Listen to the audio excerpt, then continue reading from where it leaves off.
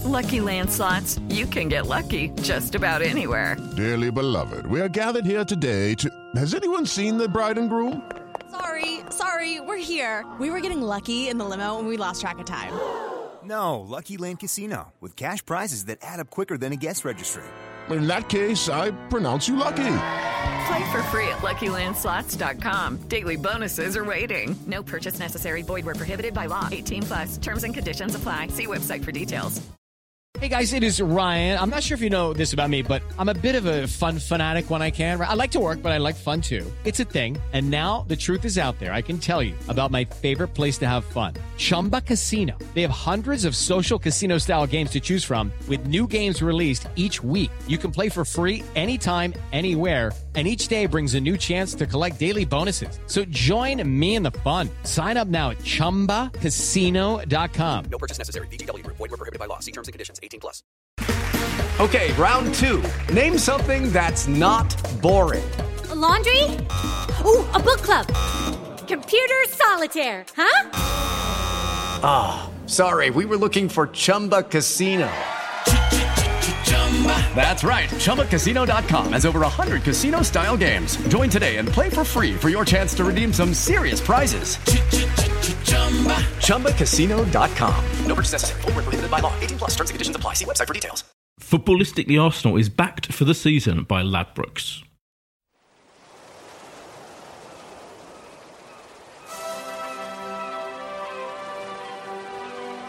Hello and welcome to Footballistically Arsenal. I am Boyd Hilton.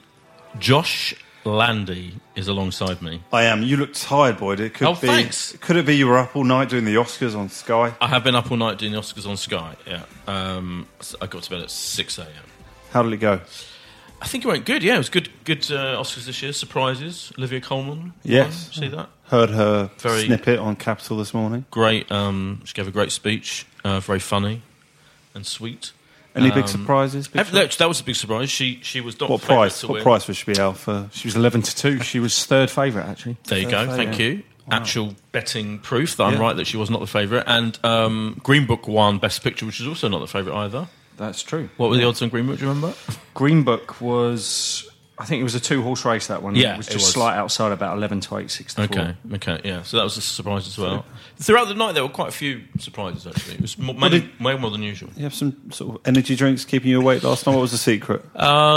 Coffee, tea... Did you demand a bean burger, or you walk in the green room and go, can you go to the Emirates and get me a bean burger? That's what I need. No, they had some delicious food anyway. Yeah, they had a lot of pizzas and stuff. It was fine, yeah. They keep us, they look after us pretty well. I can imagine so. Yeah. Good. Yeah, it was good. Thank you. And you've come back, hot-footed it back from... I was in Israel, yeah. The land of milk and honey. I should. And also I wanted to say congratulations to occasional podcaster Oliver Shorts, who had a baby today. Well, his wife had a baby today, yep. Congrats, Oliver. Congrats, Oliver, yeah. So congratulations to him. He said we can name the child, so we can just have a little ideas now. It's a female.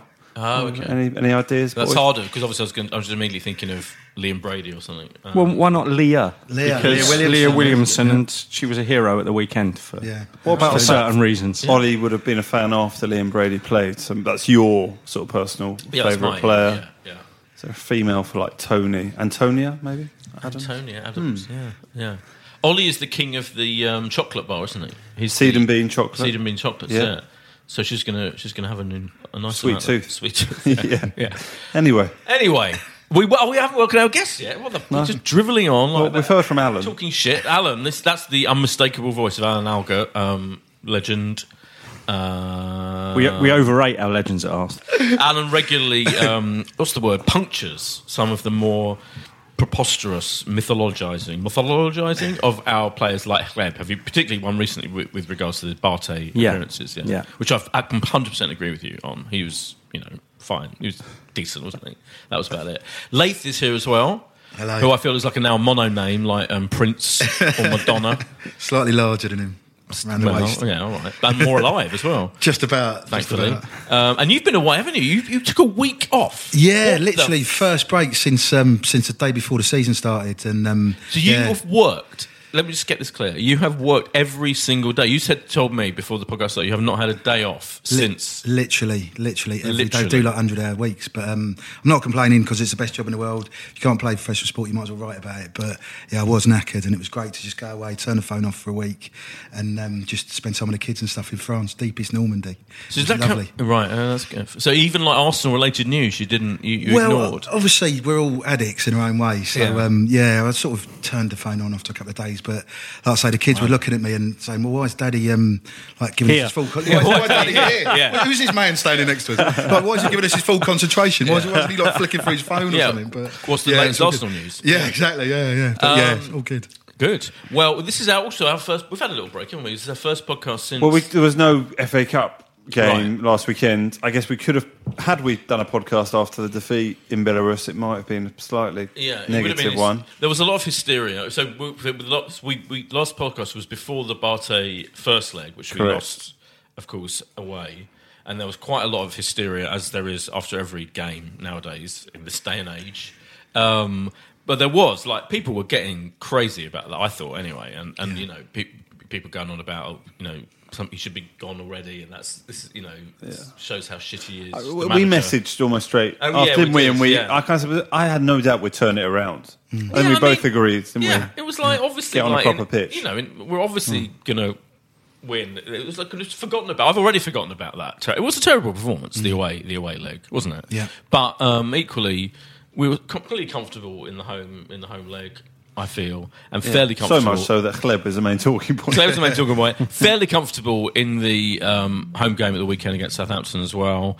And now I feel like all the hysteria from those. There were articles in some of the papers about going on again about how we've got no identity under this manager. And there was I love John Cross. I think he's great, but he did write a thing. Did you see the thing he wrote about how he's not understanding?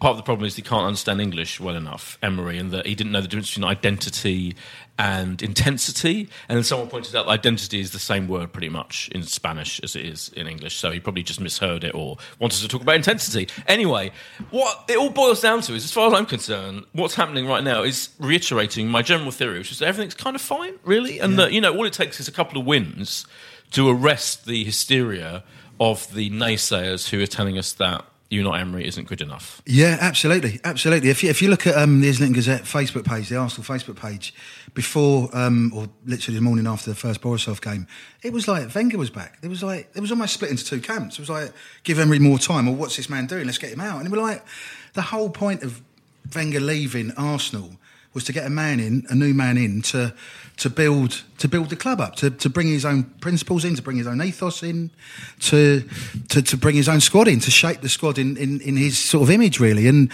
he had no money for the January transfer window, his first window. I was at that press conference when he actually turned around and he said, someone asked him something about, who are you going to sign, blah, blah, blah. And he was like, there's no money. And I was talking to a journalist sat next to me. I was like, did he say that? Did he say Arsenal Football Club got no money in the January transfer window?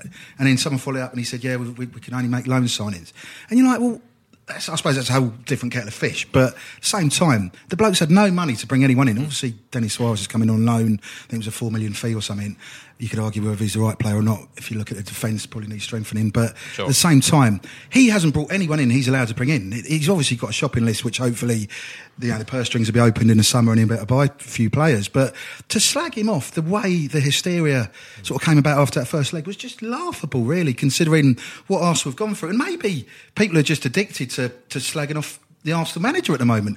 I know it's Twitter and all the rest of it, but there was no... People need to take a step back and realise this is a new bloke who's come in. Someone made a good point I saw over the weekend. I was trying to find the quote on Twitter and I couldn't find it, but someone roughly said, football fans generally, I think this is true these days, I mean, it might even be, but certainly Arsenal fans, are more supportive of their own opinion than they are of the team. Yeah. Meaning, their main thing is to support, particularly in the post...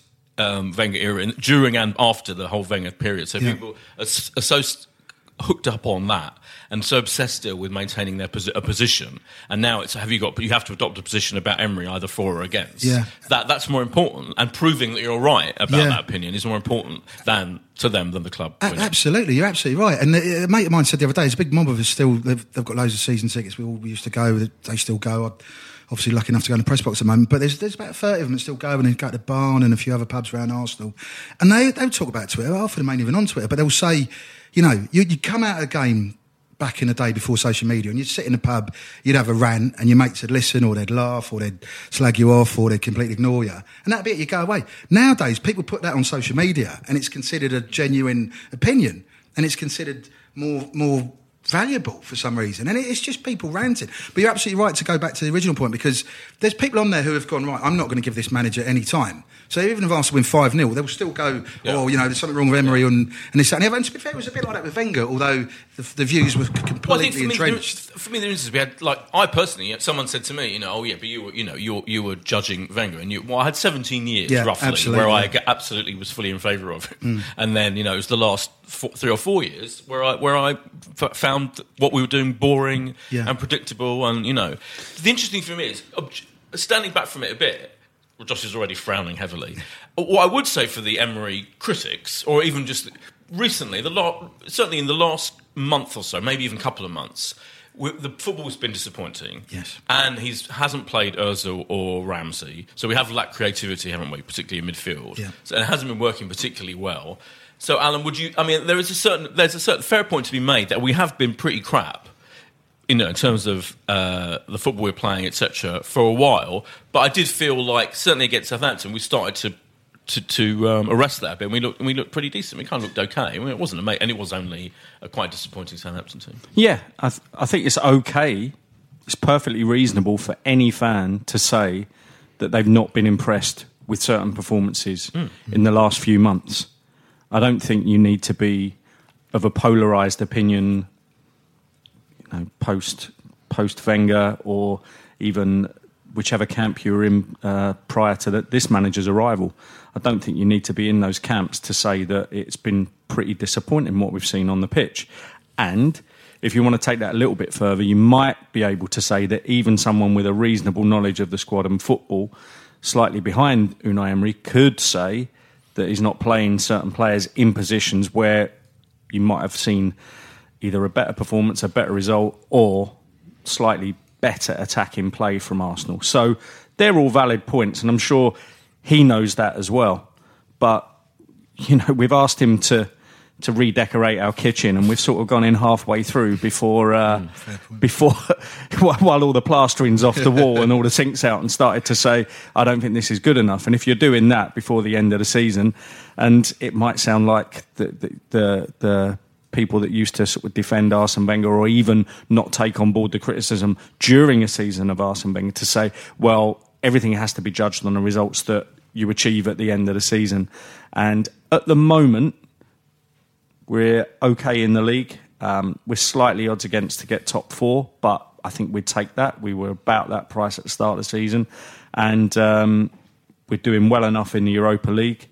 And it looks as though we will finish with more points than we did last season. So it will be progress of sorts. But you've got to take on Leif's point that he's not exactly been given a massive budget to go shopping. Rebuild the kitchen. To rebuild the kitchen, he's shopping in IKEA rather than Harrods. He is. And some would say, though, that the kitchen, he can't decide whether to have like a lavish bath, roll-top bath, or a minimalist functional one, and he's caught between... What's your thinking about the whole... in the kitchen? Sorry, I'm loving this analogy, seriously. Sorry, a functional... What sort of maverick do you think he is? Cooking area. How big's a kitchen? I was thinking, kitchen, rather than... I was thinking he was renovating the bathroom as well. It's a double renovation situation. He's renovating the whole house, let's face it. And it's a whole mixture of styles, is what I'm saying. This is getting slightly Alan Partridge, who's back tonight, of course, appropriately. But what is your feeling about this whole identity question, which is coming up again and again and again? There are long think pieces about it. There's someone, I think, one of the independent journalists I usually really like, wrote, I found Jonathan Liu. Terrific. He's great. I did find that piece irritating, though. Like, going on about, you have to have some kind of identity. Do we right now? No. Is that important? No. Who has ever said that? You've got certain players that you'll be big fans of from the past, and you might say that they had an Arsenal identity, especially the youngsters that came through late 80s, early 90s, but that was only because they'd been at the club. I mean, football's very different these days, and certain players will come in and look as if they know about Arsenal and our history straight away, and others, might not be bothered about it, and they're just obviously taking a paycheck as professional footballers and doing their best they can for the club. I don't think it really exists in football, that. And what wasn't the big problem of the latter years of Wenger, he was so attached to some kind of some sense of identity, which ended up being tippy-tappy dullness, as far as I was concerned, that he couldn't have any other option. There was no other option. It became unbelievably boring, and so we did see Wenger try and change things towards the end. He went to 3 at the back. There were these changes. This cup final in 2017 that ultimately won us the cup final against Chelsea. I think that's. Does that? But would you rather we had some kind of Emery ball theory of identity, or is that bullshit? And would you just rather he tries to get results? Which in the end, isn't it? Yeah, true? I think to be fair, this season is about results. Can he get this team somehow into the top 4? Which at the beginning of the season, as Alan alluded to, we were slightly odds against to do. So that is success if we get in the top 4. But I would disagree with Laith in the sense that there's been enough negative. There's been enough reason to be negative this season to give some voice to why many of these performances have not been good enough. And still, I know we beat Southampton, and I assume we'll beat Bournemouth on Wednesday, and we might start to look like we're in a good position for the top 4. But still, you look back at the we're in games, the top 4 right now. It would have to go and win at Spurs. Let's go win at Spurs. We've got to win a game we haven't been expected to win for us to really push on. You haven't won a game this season yet. We're really not expected to win. I think maybe Tottenham at home is probably the one time slight odds. I'm looking at Alan, the only one. I would like to go and see that to sort of mark this sort of progress. I know we'll end up with more points, but as Alan always alludes to, every season is a little bit different, and because Fulham and Huddersfield are on that few points, there's going to be a bit more points at the other end of the table. So I don't know. I'm still somewhere on the fence of it all. I'm on the fence of it all. Okay. Not being too negative about it, and I'm not going to get too excited about it.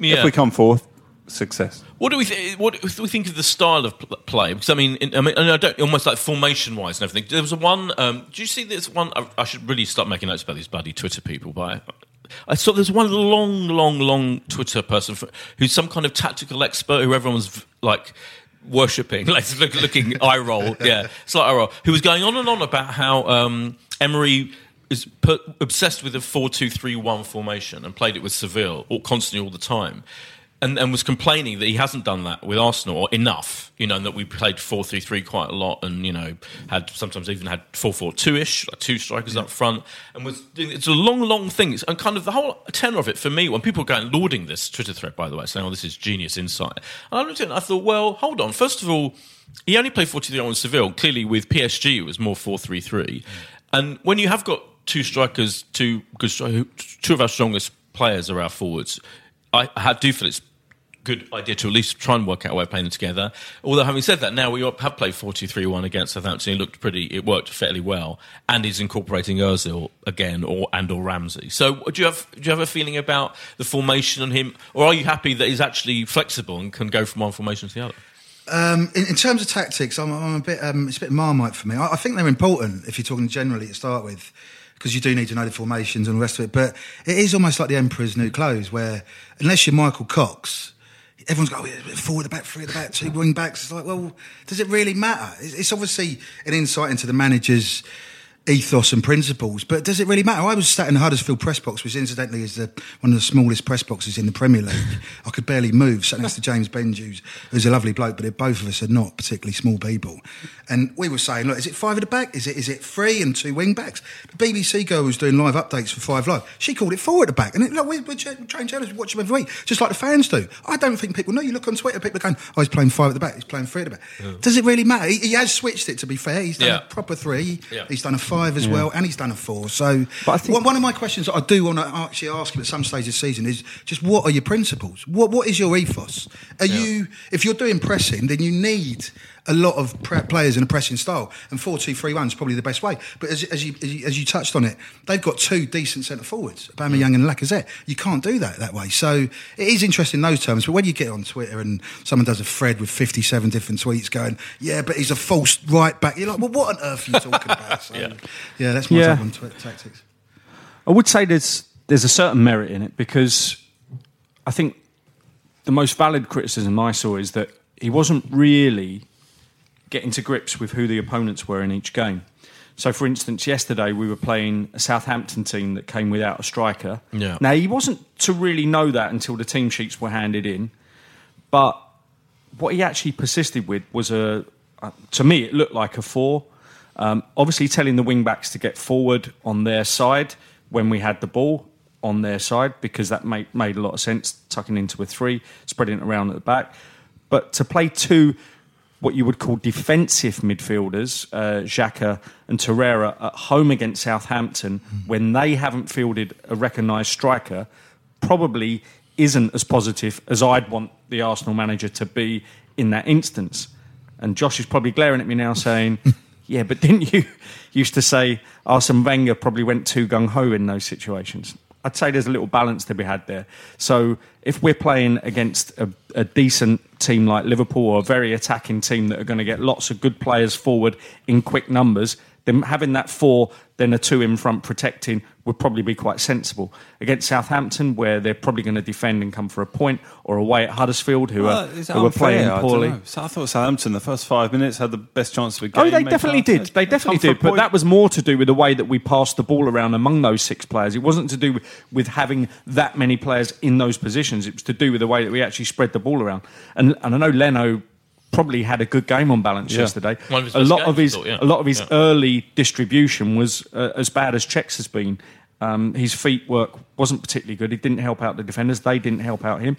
And obviously Southampton smelt that they might get something out of the game. But that also allowed us to break to counter-attack when they overcommitted. So I'm sure he's got thoughts on that, and I'm sure he is thinking it through. But I just think that he needs to be slightly more aware of the opposition and the threat that they're going to give in both ways, either as in protecting us against teams that are going to be good enough to attack us, and also maybe just being a little bit, free and attacking minded against teams that are not going to trouble us too much. Yeah, he seemed slightly more attacking minded yesterday than in recent times, though. He still played 2 defensive midfielders and 4 at the back against the side without a striker. I know. My question is Torreira purely a defensive midfielder? First of all, he runs around everywhere, isn't he? It strikes me that he runs around. He's more defensively minded than any of our recent acquisitions in midfield. That's true. But this is where I actually agree with something Leif said. Is to say, as long as the players have the right instructions, it doesn't really matter where they are, because the person that made the most entries into the Southampton box yesterday was actually Kolasinac, right? Who was coming from and he's been our main attacking position. So as long as everyone knows where to cover, because Torreira dropped back, and I think it was Mkhitaryan that made a tackle. Was it tracking back? Now, that was either in the Barté game or the Southampton game. But I think he did do it against Southampton. Even he made one of the last-ditch tackle, having tracked back. So as long as everybody's got the right idea about what they should be doing and where they should be, I agree with Leif that they're professional footballers and they should be able to get on with it. The second half was one of the most boring that we've I do agree. I do agree. The second half was disappointing, although I felt that Southampton had clearly been instructed to just halt any kind of further. It was like they were really, really. I guess we had chances, but it didn't feel like unless Southampton scored, it felt we weren't going to get a third. I think they had a tactic that went wrong because of an injury. They put on Charlie Austin. They went long ball, trying to find Austin's head, and then they had Obafemi, who is lightning quick, and I guess that they were trying to get him to get onto the flick-ons because he probably noticed how bad our defenders were on the ball, on their touch. And they got in behind in the first half with Redmond. And they did, yeah. So, and Obafemi's even quicker, but he got injured. He pulled up about 10-15 minutes into the second half after he came on. So they might have had a little bit of success there. But we still gave up a reasonable batch of chances to a Southampton team that didn't have a striker. And, better teams are going to punish us. And it might just be to do with the fixture list, and I agree with Josh that a massive, massive game coming up at the weekend against Tottenham, where you sort of prove whether or not this is just a quirk of some easy fixtures. Yeah, I mean, we'll get onto that. Yeah, but that's a big issue. What do people think of he's clearly kind of now, I feel like he's rotating So, for example, he was thinking about Wednesday and Sunday. Yeah, he's for definitely sure. thinking about. So he had Lacazette. He had Aubameyang the previous. Lacazette's suspended from Europe, isn't he now? Yeah, absolutely. For 3 games. So no point in worrying about. So he's now Aubameyang on the bench, which for our lead scorer is a bold move. And I always bang on about. I think you should play them all. But I think I have to admit that it makes sense, doesn't it? Doesn't it? Right now, when you've got 2 games a week. And you've got 2 really good strikers, and you've got a formation that kind of does seem to work for us, perhaps better than the recent other formation is tried. Yeah. Why not rotate? Do you think it makes sense? Yeah, absolutely. I mean, you could almost argue Arsenal's season is here and now over the next couple of weeks, basically. Yeah. Obviously, Bournemouth need the 3 points on Wednesday night. Spurs and North London derby away. Can't be losing that. At the very least, you want to get a draw out of that. United at home the week after. There's obviously the break for the 6th round of the Cup, but then we've got other games as well. And it obviously got the 2 ties against Rennes as well. If Arsenal want to qualify for the Champions League, they've got to get some decent results out of that. So, absolutely, why not rotate the squad? It's not the biggest squad, and it's not the squad... Especially up front. Yeah, absolutely, yeah, you're right. And it's obviously not the biggest squad. It's probably not the best squad in terms of quality, but he's got what he's got, and he's got to deal with it, and why not rotate? Absolutely. I never understand why people come and say, we want to play the same team every week. That's great, and if you've got 25 players who are all international class, but if you haven't, you've got to rotate the side. It's interesting, isn't it? Whenever he substitutes Lacazette, which is that there's boos from people. There were kind of 1 or 2, not as many as normal, but there were some. Always boos, and there's always cheers for Ozil. Yeah. Yeah, there was a little bit of singing about. Those are the 2 noises you get at the Emirates guaranteed. Yeah, that's true. We should talk about the other situation because there were some revelations I feel about that, weren't there? In the time we've been off air, some kind of so we'll do that after this little break.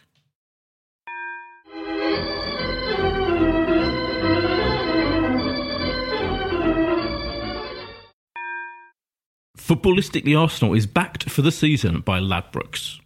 And we're back from the break. I said we're about to talk about the Ozil situation. I felt that there's been kind of like bubbling up acknowledgement from... Because obviously recent times, the whole controversy has been, why isn't he playing Ozil? He's punishing Ozil, it's unfair. People are comparing it to the Mourinho situation with Pogba, blah, blah, blah.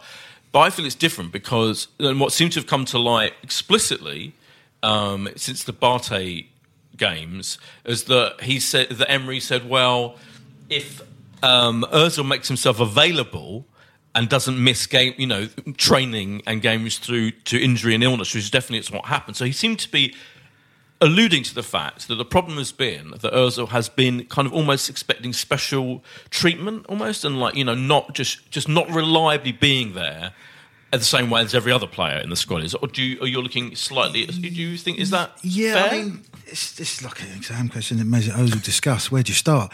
I was at London Colney on the morning before they flew out to Borisov looking at the open training. They give you 15 minutes and journalists are allowed in because it's a UEFA directive.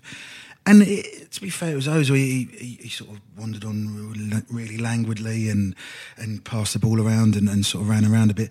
Didn't look particularly interested, but at the same time, that's the way he is. He doesn't look particularly interested when he'll do a killer through ball to beat 6 players and feed it onto the feet of the centre forward. But he was fit, and next thing you know, the team's flown out. 6 hours later, he's not on the plane. Why isn't he on the plane? He was fit to play. He was fit to travel.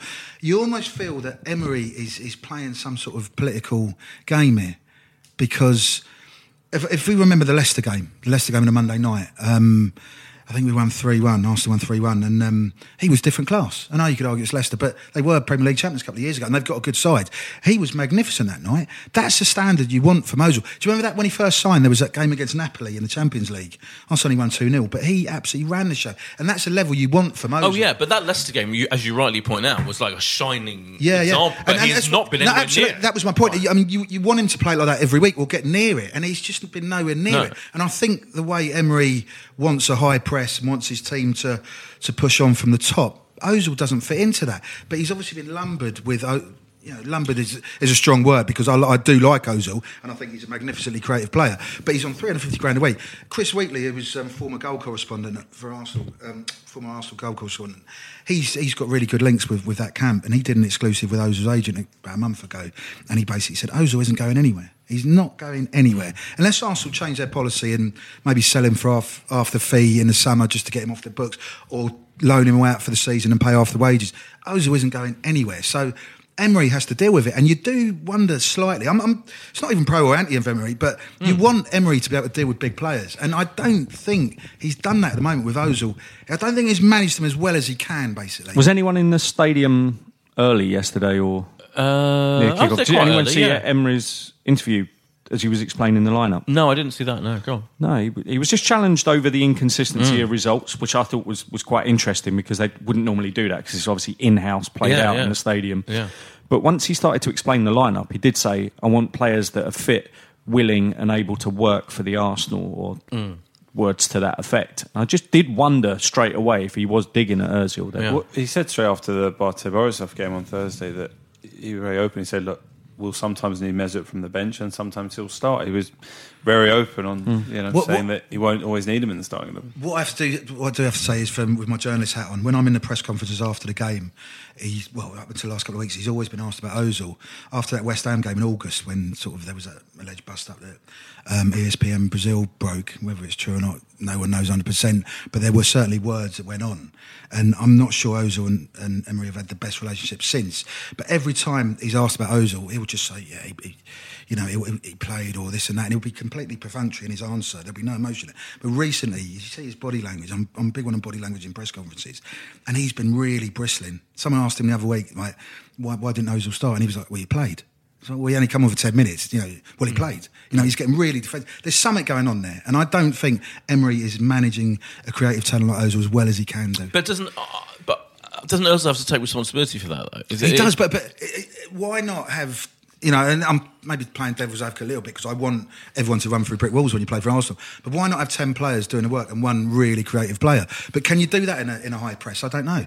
And by a creative player, I mean someone who's not particularly going to track back. And also, someone did say on Twitter, he's not being particularly helped by the people behind him either. They're not doing the work they need to do to make him shine as well as he can. But he's good on Thursday.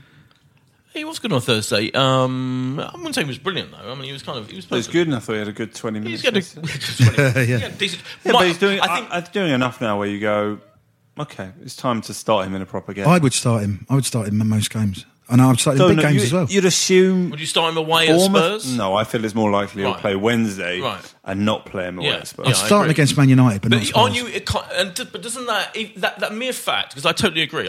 You start him at home against Bournemouth. Don't start him away against Spurs. No, I'm not saying that's what I do. I'm saying that's what I think will happen. Oh, well, I'm asking what you would do then. You would play him automatically every game. Every game. Yeah. So even though not automatically, but even though as Leith, that game against Leicester is high in our memory because it was so outstanding and yet not played anywhere near as well as that every other game you started What do you think, Boyd? What do you think is going... Put yourself... You're in the Bournemouth dressing room 75 minutes before kickoff, about to get the team sheet through. Do you think they're hoping that Mesut Ozil's name is on there, or Alex Iwobi's name, or Mkhitaryan? I don't think they're going to be excited. Do you know my answer to that question? Honest answer to that question? I don't think they give a shit about Ozil playing or not. I don't think any opposition... I actually if you're a fullback, probably... You're worried if there's a running behind you, there's one player on the pitch who will always find the ball. Yeah. I think it's Mesut Ozil. I think probably... Don't know. If I'm a combative... If you're on a central defender or CDM, I'd probably want him there because I'd probably want to kick him. Totally. I'd probably want to kick him. I'd probably want to see what it's all about with him. If I'm the Bournemouth manager, I'm like, do you know what? Every single team can easily nullify Ozil. That's the fucking problem with him. And I actually think it's a slight problem that he may be a man out of time now. I think it's actually getting to the point where I don't see any other player like him in any of the major competitors for the league. There's no equivalent of him in Spurs or Liverpool or City. Not like him. I mean, he's a very unique prospect, Ozil, and that's the problem with him. And I think probably Bournemouth would go, it's fine, we don't care.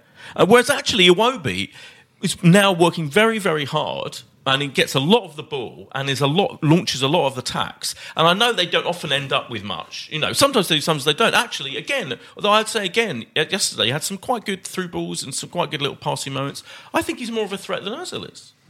I'm not saying he's a better player. Obviously, in theory, Ozil is our best player. I'm just saying he's proven time and time again in practice, and more importantly, perhaps, and this is why I think there's this overarching difficulty between the manager and him. He's clearly expecting special treatment, and is not happy to turn up week in, week out for training, day in, day out for training, and week in, week out. Is it the transition between being managed by a nice guy and someone that wants to sort of get into the personality rather than ball and shout, and Emery, who might be slightly different to Wenger, and Ozil's had to cope with that change in management style, maybe? Definitely, that might be absolutely. something. But I think it wasn't just that. I think, the previous manager seemingly just let him do whatever the hell he wanted. And I think that's the case with a lot of the players. And I think... He was never really... I don't remember Wenger being overly challenged by Leith and his press room colleagues whenever Ozil did have to miss those games where he had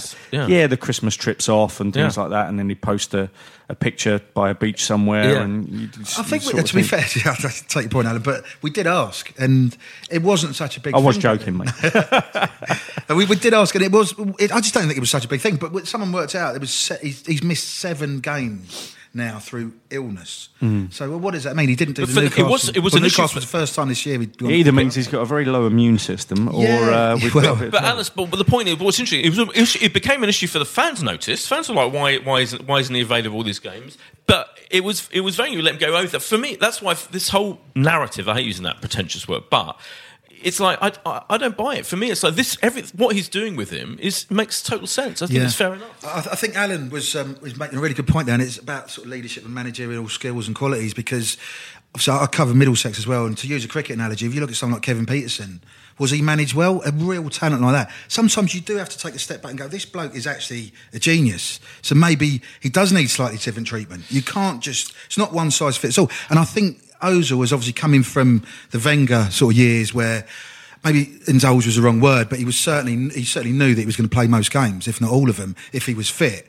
To sort of come in under Emery, he was a bit more utilitarian and a bit more sort of. I don't have an issue with. It's not that I think if a genius does deserve special treatment, but I think he's no longer a genius. I just don't think we've seen that apart from that one game you mentioned. Well, How often have we seen that genius in the last 2 years? That's my problem with him. Yeah. I think if he'd been the equivalent of Eden Hazard or something, who shows that genius much more often, then fine, yeah. But I don't think he expects special treatment, and I don't. It's like he wants the special treatment of the genius, but he hasn't shown us the genius. I do think he does need an arm around his shoulder, and if he's not happy in the environment he's in, even if it's 1% lower than it should be, I don't think he can be happy enough to perform at his full talent. But obviously that goes back to tactics and the way you're playing as well. But I don't think he's 100% happy in terms of what's going on.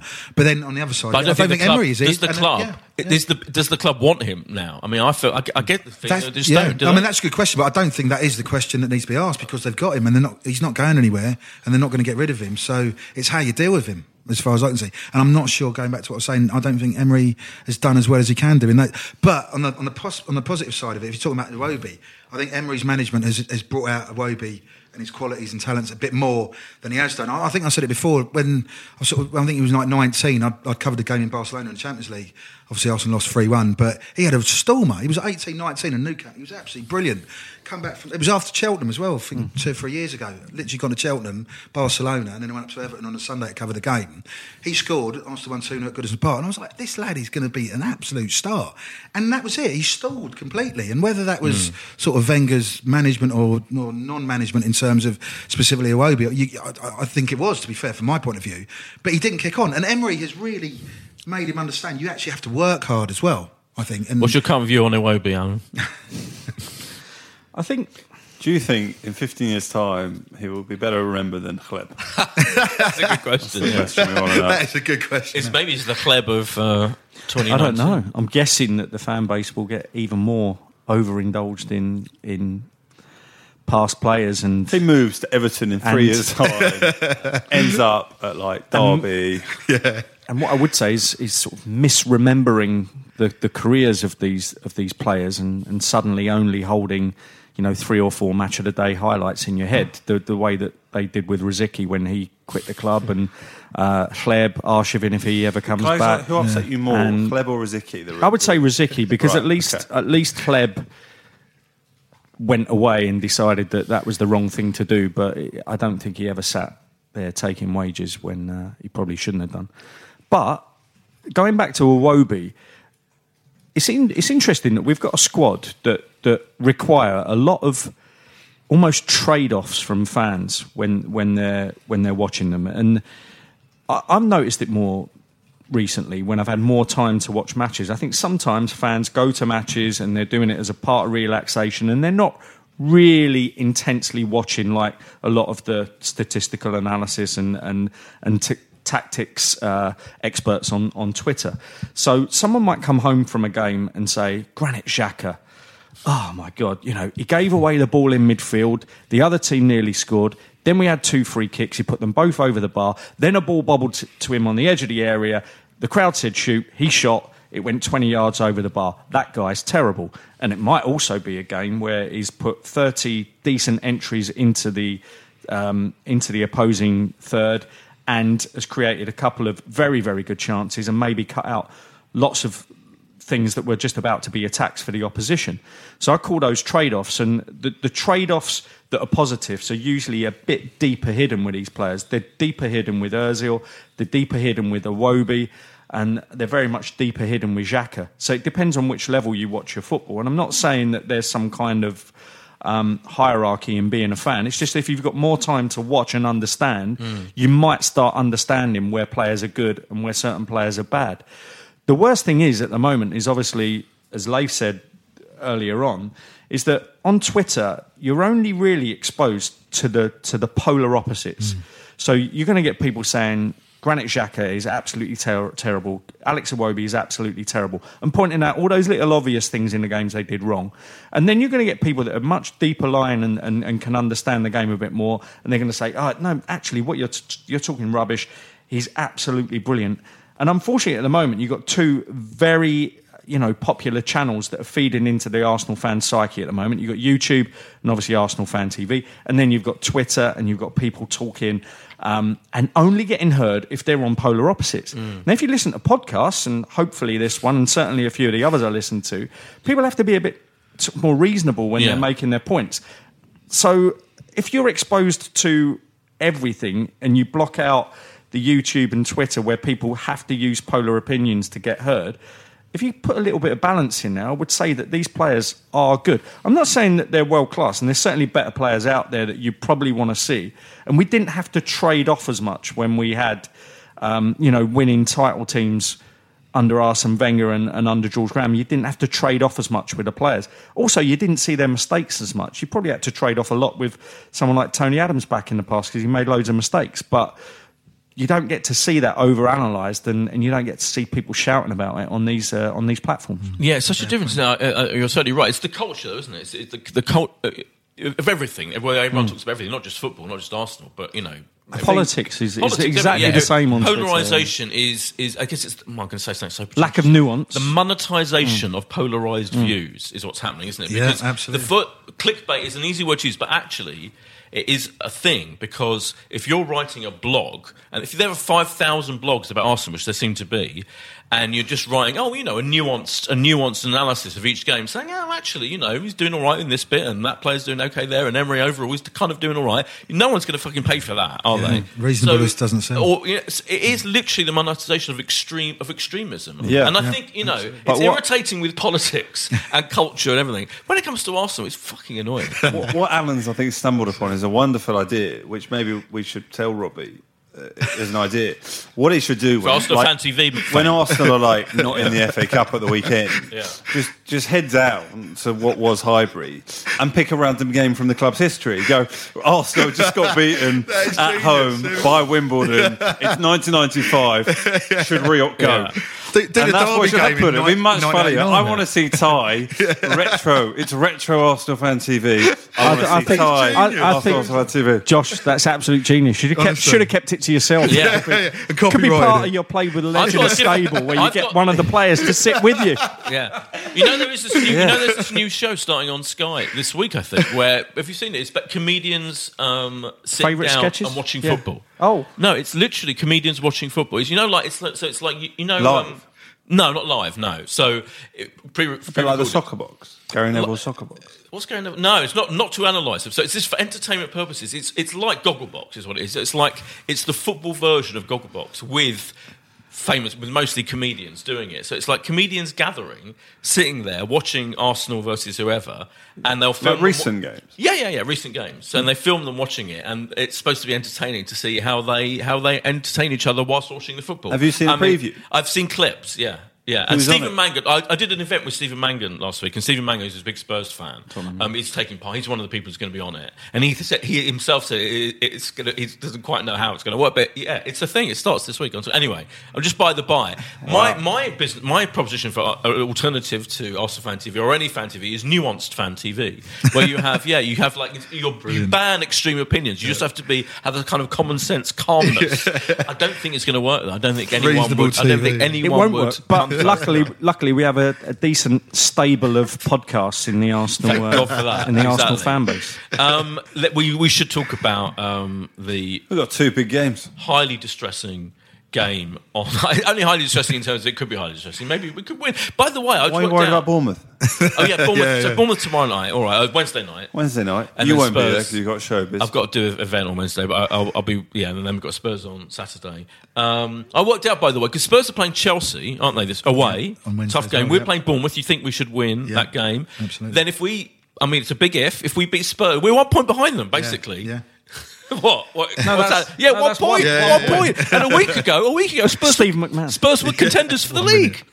Football, people need to remember a lot can change in football in a week. Anyway, what do we think is going to happen in general with these 2 games? Well, I'm hoping to do a few preview pieces and feature pieces ahead of the derby for the Gazette. I'm hoping to get down to Enfield, Spurs Lodge, for the presser on Thursday for Gino's presser. And I just want to ask him, do you think there is a power shift in North London? Because everyone lauds Spurs, and everyone's entitled to their opinion. Everyone writes really well, and all the rest of it. But is there a power shift? What have they won? Seriously, what have they won over the last 10-15 years? What does a power shift mean? Isn't it? Our attendances are still bigger. Obviously, they're going to have an extra 12 people in their stadium when tickets sold are totted up when they actually do move in. But what have they done? But the winning thing is interesting because Kane's not going to stay there forever. He's going to be sold. Pochettino will eventually leave. Watching the EFL Cup. Seeing how thrilled City and Pep were about winning the least important competition. That's why they win. He wants to win the quadruple, though. What? He's going to, the quadruple. They've said that the only thing United fans can ram down their throats is the treble. Right. And they must think that is the one thing to just strike off against them. But you telling me that if Spurs actually won a cup, the EFL Cup or the FA Cup, that they wouldn't be absolutely fucking thrilled? They would be. In that moment. I follow a lot of them on Twitter, and they all said yesterday they were all posting videos of their last win in which 2007, 2008, something like that. And they were saying easily sacrificed being in the last 4 of the Champions League and getting knocked out for actually winning this again. And I get that, and I think that's a good fan attitude. As for the power shift, I just think that it is a bit of and you said narrative earlier, I'm going to say, it's a narrative that the tabloids use, and I know you're not part of that. You know, your articles are certainly better thought out than that. Checks in the post. Don't ask it, Lee. Don't ask it. Don't encourage them. We're going to win 3-1 against Bournemouth. I keep saying that after North Bank Nadim said 3-1's a good result. I think they'll score against us. We served up enough chances yesterday. 2 clean sheets on the spin. 3 on the spin's not going to happen, is it? And I would hope that we're going to snatch a 2-2 draw at Wembley. Like it. What are the odds on that? That would be about 14-1, really? 16-1, something like that. Oh, that's a good odds, those.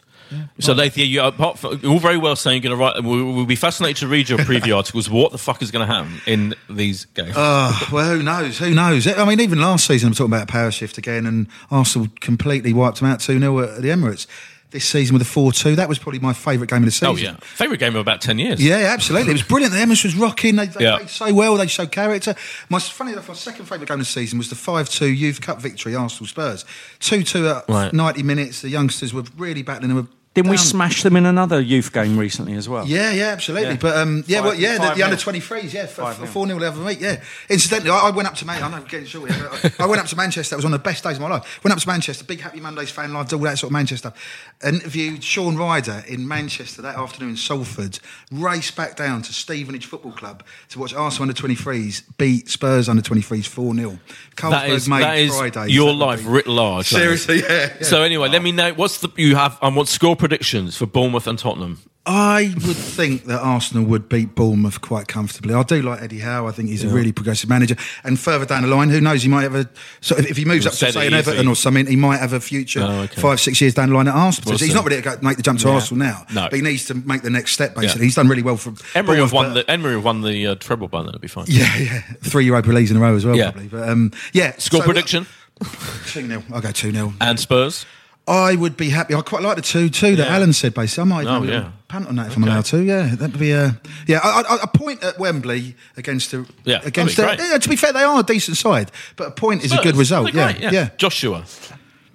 I don't see us keeping a clean sheet. I'm completely with Alan. Yeah. I think it's impossible. Better team would have scored a couple of goals.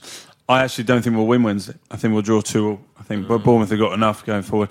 I think there'll be changes again ahead of Saturday's game, so I think we'll draw 2-2, and I think we'll get beat at Wembley. I think we'll lose 2-1. What have we done in a big game away from home to make you think any different? You're so much more negative this season. It's Josh, we've had 7 years of podcasts where we'd be sort of away to Barcelona with 20 players out, and you'd say we'll snatch a 3-3 after going 3-0 up. Let me tell you, having gone for dinner last night with a friend who went all the way to Barty, who made me feel like I felt so sorry for him about what a horrific day they'd had about getting up at 3 a.m. Has he got a partner? Has he got a wife or a girlfriend? Not anymore. Because that was Valentine's Day, wasn't it? It was. He doesn't actually have a partner. He went with there you go. But I went to West Ham, whatever it was, a month ago. That was absolutely horrific. I haven't seen us do something brilliant away to make us think that we're going to go to Tottenham. Josh, you don't need to justify your predictions, well, mate. I hope. What are you going to say? You're not going to say we're going to win at Tottenham. No, I'm not. I bloody hope so. I'm going. I can't wait for it. But I'm not clinically you insane. Want to come, Boyd? You coming? I can't make it. I'm not clinically insane. What have you got on, Boyd? That's more important than going to Arsenal, Tottenham. I've got people coming around to watch it on my giant TV. That's what I've got. I made that commitment. Anyway, I think we will win against Bournemouth. I'm saying 2-1 rather than 3-1, and I think it'll be a 1-1 draw against Tottenham, and I'll be very happy with Conversely, can't you say, if this game was under Arsene Wenger? Then we'd have and Tottenham had 11 players out, and Pochettino was in the stands because he was banned, you'd still be predicting a 3-1 defeat. That's not true. Funnily enough, that's so not true, because I'm so desperate for us. I usually predict Arsenal will win, even under the dying embers of the Wenger era. I'm glad we're still having that argument. Thank you very much to Laith and Alan. Pleasure. To well-informed guests, unlike us, talking our usual shit. And good luck for all your events this week. Thank you very much. Hartridge, Gervais. Big night. Thank you. We'll see you next week. Bye. Footballistically Arsenal is backed for the season by Ladbrokes. This is a Playback Media production. To listen to all our football podcasts, visit playbackmedia.co.uk. Sports Social Podcast Network. Hey guys, it is Ryan. I'm not sure if you know this about me, but I'm a bit of a fun fanatic when I can. I like to work, but I like fun too. It's a thing. And now the truth is out there. I can tell you about my favorite place to have fun. Chumba Casino. They have hundreds of social casino style games to choose from with new games released each week. You can play for free anytime, anywhere. And each day brings a new chance to collect daily bonuses. So join me in the fun. Sign up now at ChumbaCasino.com. No purchase necessary. VGW Group. Void where prohibited by law. See terms and conditions. 18+.